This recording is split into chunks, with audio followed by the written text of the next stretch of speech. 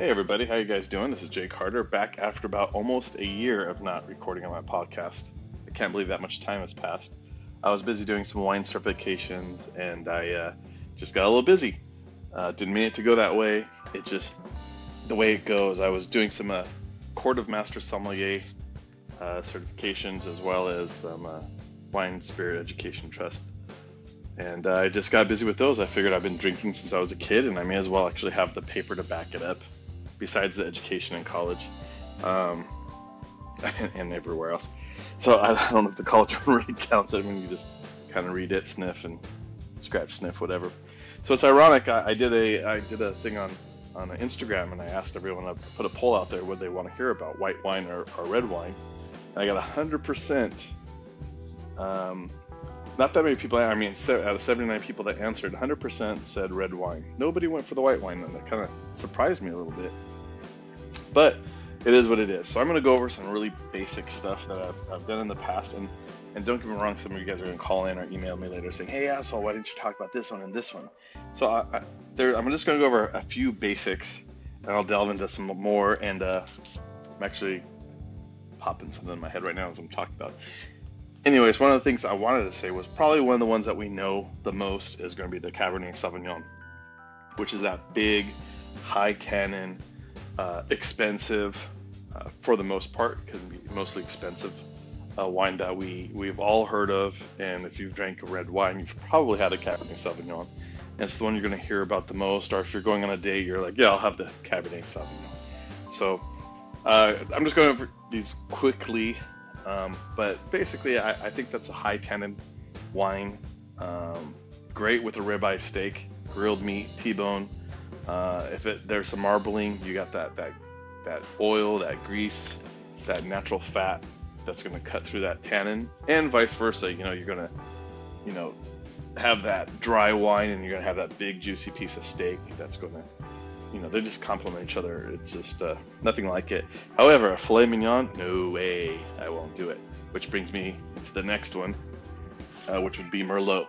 And what I love about a Merlot, it's still a darker fruit, sometimes a little bit of chocolate. Some people say they get leather out of it. In my quartermasters, I heard people saying, oh, I smell leather and pencil sharpener and blah, blah, blah. That was a French wine. But hey, they got it, I didn't. That's probably why they're moving on and I'm not. Do I see myself being a mess? Probably not if I can't figure out the pencil shavings. So I had to take a drink of my Sauvignon Blanc from New Zealand that I love. Anyhow, so with the filet mignon, I'd really go with the Merlot. I think it's just a great wine, nice and smooth, a little bit more silky. And I think it really got a bad rap because of the movie Sideways, which the guy said, no fucking Merlot. And the reason why he doesn't want Merlot, if you read the book, is it reminds him of his wife who left him, or his ex-wife, and she loves Merlot. And so when he drinks Merlot, it reminds him of her, but they don't talk about that in the movie, and I think it really, gave a Merlot a black eye. It's a really good wine. It's nice and smooth, silky, like I said. And generally speaking, for the most part, if you guys are little side note off of what I was going to do, but if you're talking about Bordeaux, if you're doing left bank is typically Cabernet Sauvignon intense, usually an 80-20 blend. I know they can go down less. Someone's going to correct me, I'm sure. I think it's 60-40 max, but it's usually a Cabernet Sauvignon based wine on left bank Bordeaux, and right bank is typically Merlot, and it's usually 80-20 blend, being Merlot and 20% Cab. So if you're more of a Merlot centric person, go right bank Bordeaux. You can go into a Total Wine or Bevmo and say, hey, I'd like to have a right bank Bordeaux, and they'll know exactly what you're talking about. Or if a little more Cab, go with the left bank. You don't have to go into the first 5 growths unless you're looking at spending a lot of money, which I'll leave for another day as well. So I'm going to stop on that one. Another basic, the 3 basics I would call is Cabernet Sauvignon, Merlot, and Pinot Noir. And we all know Pinot Noir or Pinot Noir. Really light, red fruit based, Some people say, jammy. Um, but it's a really good one, easy going, simple, easy to drink, goes really well. I mean, I personally like it with pork chops, although every time I've said pork chops, people say, pork chops? I haven't had pork chops in ever. Do people still have pork chops? I'm like, yes, there's still pork, and they still make pork chops. And I like a thick cut pork chop, that saltiness, and a little bit of pepper, maybe a little bit of rosemary. But Pinot Noir and pork, I think, are just pretty good together, as well as Riesling and Auslese. But those are two whites that I'll talk about another day. But as far as red goes, I mean, red, chicken can, white meats like chicken and pork, I think are really good with a Pinot Noir. It's really light, easy going, and it's one of those ones it could be a drinking wine, just a nice drinking, sipping, sitting, talking with someone wine as well. And so those are the three big ones you're always going to see. And so I think of it almost like t-shirts, small, medium, and large, or light, medium, and dark. Same thing goes, light being Pinot Noir, medium being Merlot, and Cabernet being the dark, or the extra large. Also, a side note on this one, I have my little notes, but a little sidebar. Pinot Noir, if you also want to find another cheaper version, and I'm sure I'm going to have a French wine guy all pissed off again, but that's what I do. I love doing it. Go with Pinot Nero, which is noir in Italian, but I mean Nero in Italian, noir in French. Pinot Nero, still you're going to have another nice Pinot Noir, but from Italy, and it'll save you a lot of money, and not as well known over here in America. And it's one of those things I think I get good values out of, and I can buy a lot of it because nobody really is interested in that. They like the California Pinots and the French. So it's one of those ones you might want to look out for, is a Pinot Nero from Italy. And then I'm going to go on to some others, which is another one I like, which is a darker berry type fruit, dark berry, full-bodied. Not quite as tannic as a Cabernet, obviously, but still a little some tannin. Depends on the makers and where it's made from and what the barrel's aged in, and so on and so forth, and all the tricks of the trades and whatever. But there's a Syrah. I love a Syrah, or Shiraz in Australian. Same thing. Australian Shiraz, American, everywhere else in the world, Syrah. Good, another good one. I also would. I mean, I like personally a Syrah with, gosh, spaghetti. I know. Well, I shouldn't say that. I take that back. That's my kind of spaghetti, but that's because I have a sausage that I use, a sweet sausage. I like it with the hot sausages, spicy sausage. So forget that. Just strike that one. But anyway, nice Syrah, deep, dark, tannin, dark berry fruit, delicious. Then you have the Zinfandels, of course. Sonoma makes some great Zinfandel. I'm trying to think of the family. I think it's called the Marion family. Marion family in Sonoma that makes a pretty good Zin. And what can I say about it? It's another delicious one. Darker fruit again, darker red fruit, pepperiness going on, a little bit of bell pepper, pretty tasty. And now we're going to go on to another one of my, gosh, I think they're all my favorites. I don't know, there's a wine that I hate.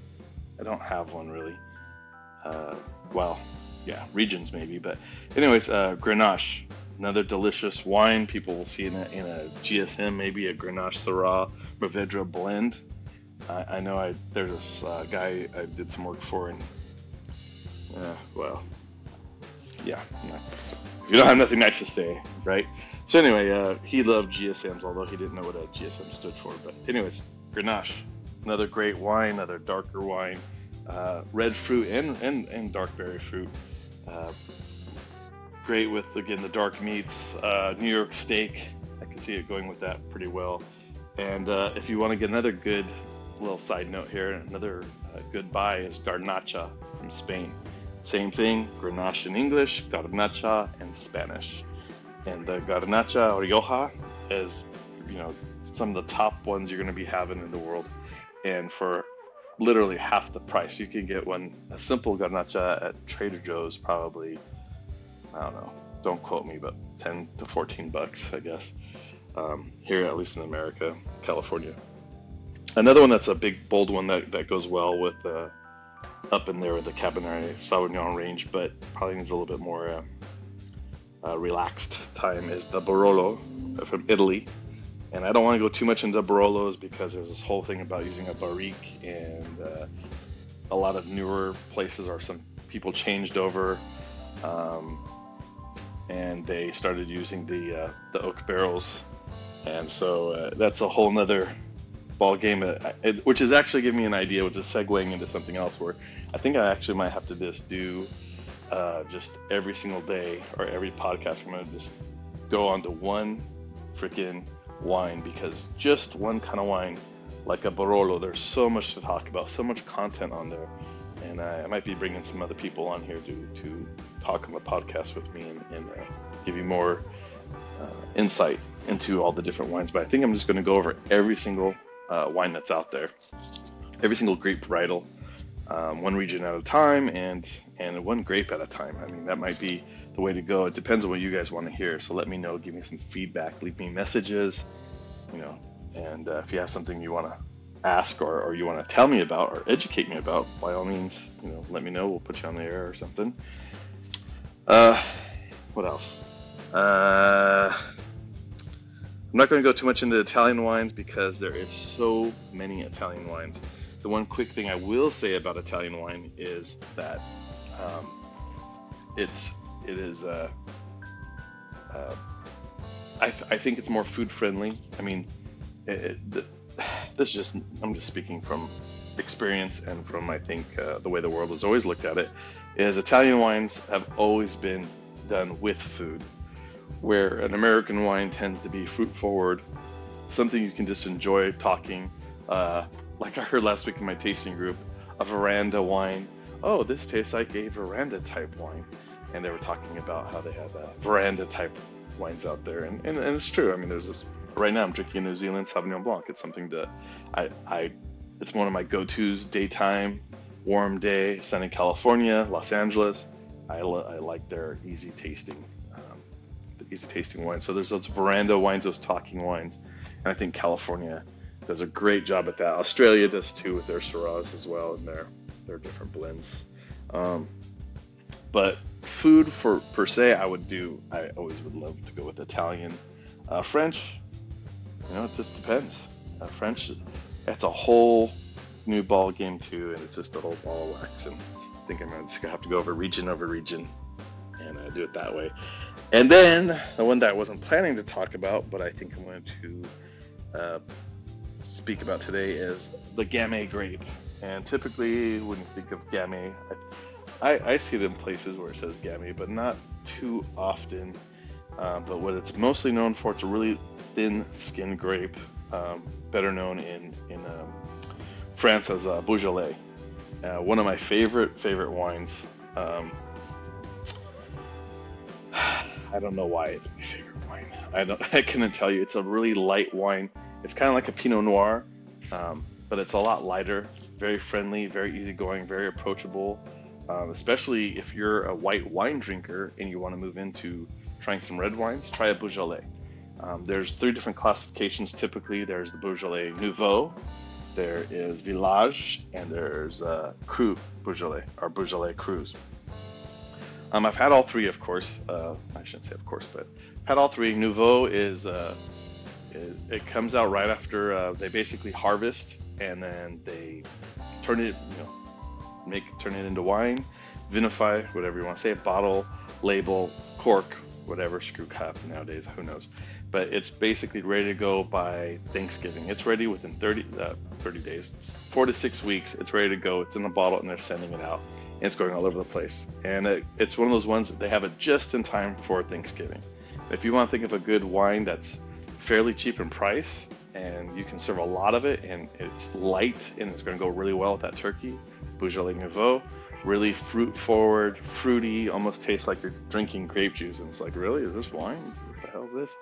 And Beaujolais Nouveau, hands down, Thanksgiving. I think everyone kind of knows that, but if you don't, you just learned something. I know a lot of us don't like to say we learn something new, but Beaujolais Nouveau, I only drink that during Thanksgiving time, November. My personal favorite is the Beaujolais Village.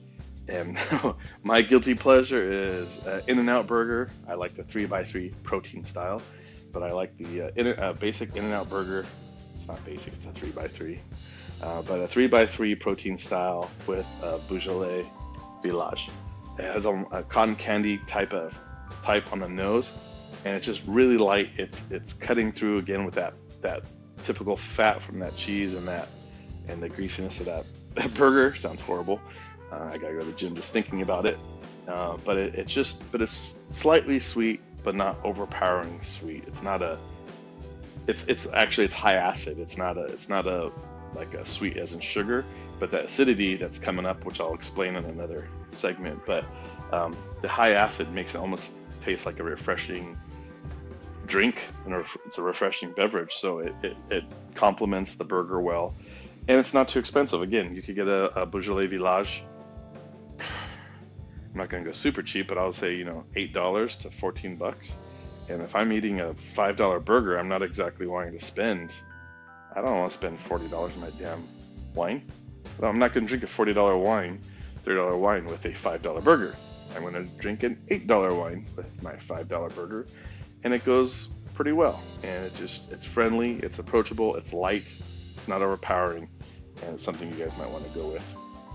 And the last one's the Cru, which is the higher end Beaujolais, the highest end.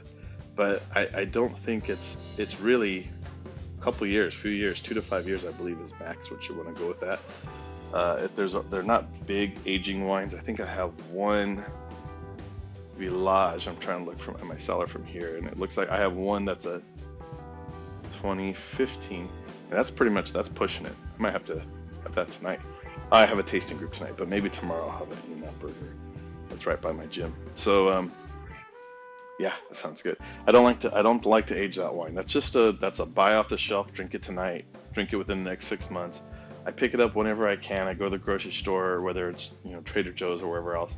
I'll go in there, and if I'm buying some quick things for dinner or whatever, I'm gonna grab a couple bottles of the Village and the Beaujolais, and it's just a good go-to simple drinking wine. It's not extravagant. And I'll get off that soapbox. Oh yeah, I guess a side note to my side note is there's actually a Beaujolais Blanc, which I was actually surprised neither WSET or Court of Master Sommelier talked about the Beaujolais Blanc. But typically that's just a Chardonnay grape. Beaujolais comes out of Burgundy, France, the Bourgogne area. Usually some parts of it go into Macanois or Macanais. I can never say that right. I never took French, but Chardonnay they also call Beaujolais Blanc, and that's its little side name. And I think if I remember correctly, I did learn at the courts is I think they can only grow like 10% of their vineyard can be Chardonnay, so that it's not like a crazy amount that you're going to see over here in America. But I have had it. I've seen it a couple places, and I've bought it and drank it. And I was like, it tastes like a Chardonnay. Then later on, I found out through proper education, yeah, it was a effing Chardonnay. So there's the Beaujolais Blanc, and there's also you can get Beaujolais Rosés, although I've never had one in America. I only had it in France, and I've had it maybe 2 or 3 times. Very, very light. I honestly couldn't tell the difference between the Blanc and the Rosé at that time. But then again, that was 18 years ago, so it's been a long time. And I've learned a little bit since then. But anyways, I'm going to leave it at that for today. That's my 20 minutes of BSing. It's good to get back on the air. I might be having a few guests, some in the dessert industry, some in the sake industry. I'm learning about sakes at my next course, my next level, and doing a lot of spirits lately. I've been drinking a lot of whiskeys. And if you guys want to talk about something else about the whiskeys or scotches and educate me on that stuff, I'm still learning. I'm a level 2 at WSET when it comes to spirits. So still learning about those. I'm not the best on them. I could tell you different areas of Scotland and all that kind of good stuff, the basics, but I'm not. I know when something's peaty, and that's about it. Some smokiness. My brother likes some smoky. I'm not too much. Maybe I'll have him on here to talk about spirits. He's a spirit guy. Anyway, so that's it for today. And leave me some messages. Maybe we'll do some collaborations. And I'll talk to you later. Cheers. Oh yeah, go ahead and check out my Instagram #JCarterMedia, and let me know what you guys think. Give me some advice. Let me know what you guys want to hear about, talk about next time, and I'll leave a message soon. Take care.